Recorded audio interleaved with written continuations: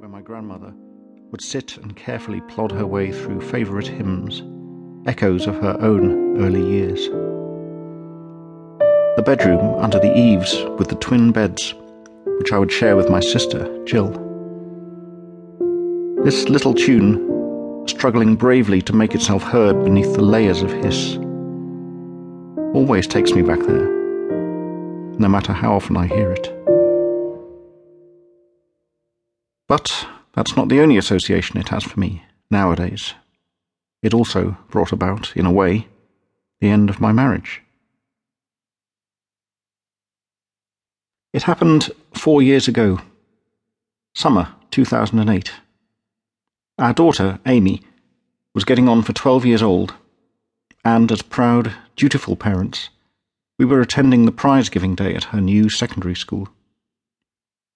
It was a private school, and we both felt self-consciously scruffy and ordinary beside the other parents. I wasn't exactly happy to be sending her there, but it had been Jennifer's choice, and the fees were being paid out of some sort of trust fund left by her mother for this purpose. Anyway, I'd gone along with it. It was a rather stultifying occasion for the most part. There was a speech from the headmistress which went on for about 20 minutes, and a speech from an old girl which went on for even longer.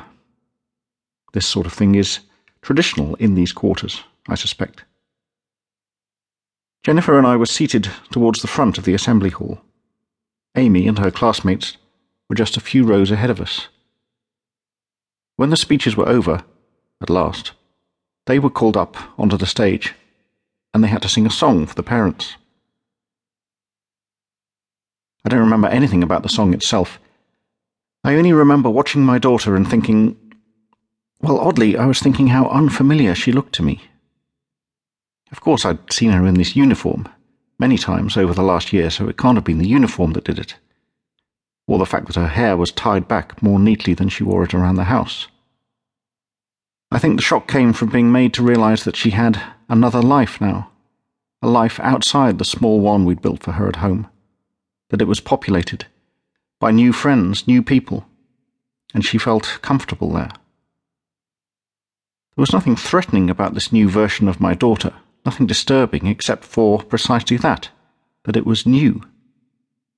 I suppose in my head I'd been trying to preserve another version of her, younger, more dependent, more in thrall to me. The realization that this was no longer possible came to me very suddenly during that song and hit me hard.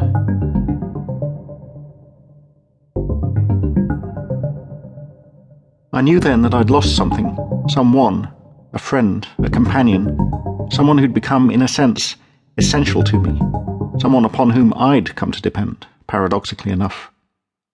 And the fact that this loss was inevitable did not make it any the less painful. The song ended, and then all the girls and all the parents stood up and began to sing "I Vow to Thee, My Country." The tune comes from Jupiter, the Bringer of Jollity by Holst, which seems peculiar because it's always struck me as one of the saddest melodies ever written. And that day, for the first time, I noticed something about it. It must have been that glimpse of Amy, the realization that her childhood was passing, that triggered it, because now I was reminded of that tune.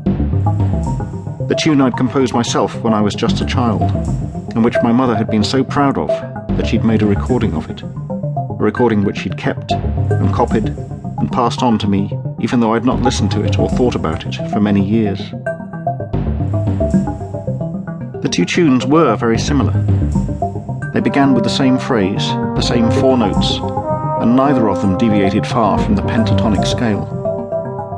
It struck me at once as more than a coincidence. The end of Amy's childhood, commemorated by a melody so closely related to another one, another melody born out of my own childish attempts at composition. I stopped singing, could no longer bring myself to mouth the words, and felt something resembling a sob begin to rise in my throat. I turned to Jennifer and caught her eye. She wasn't singing either. She looked distraught, pounded, like me, by waves of unexpected emotion. She could not know the significance of this music.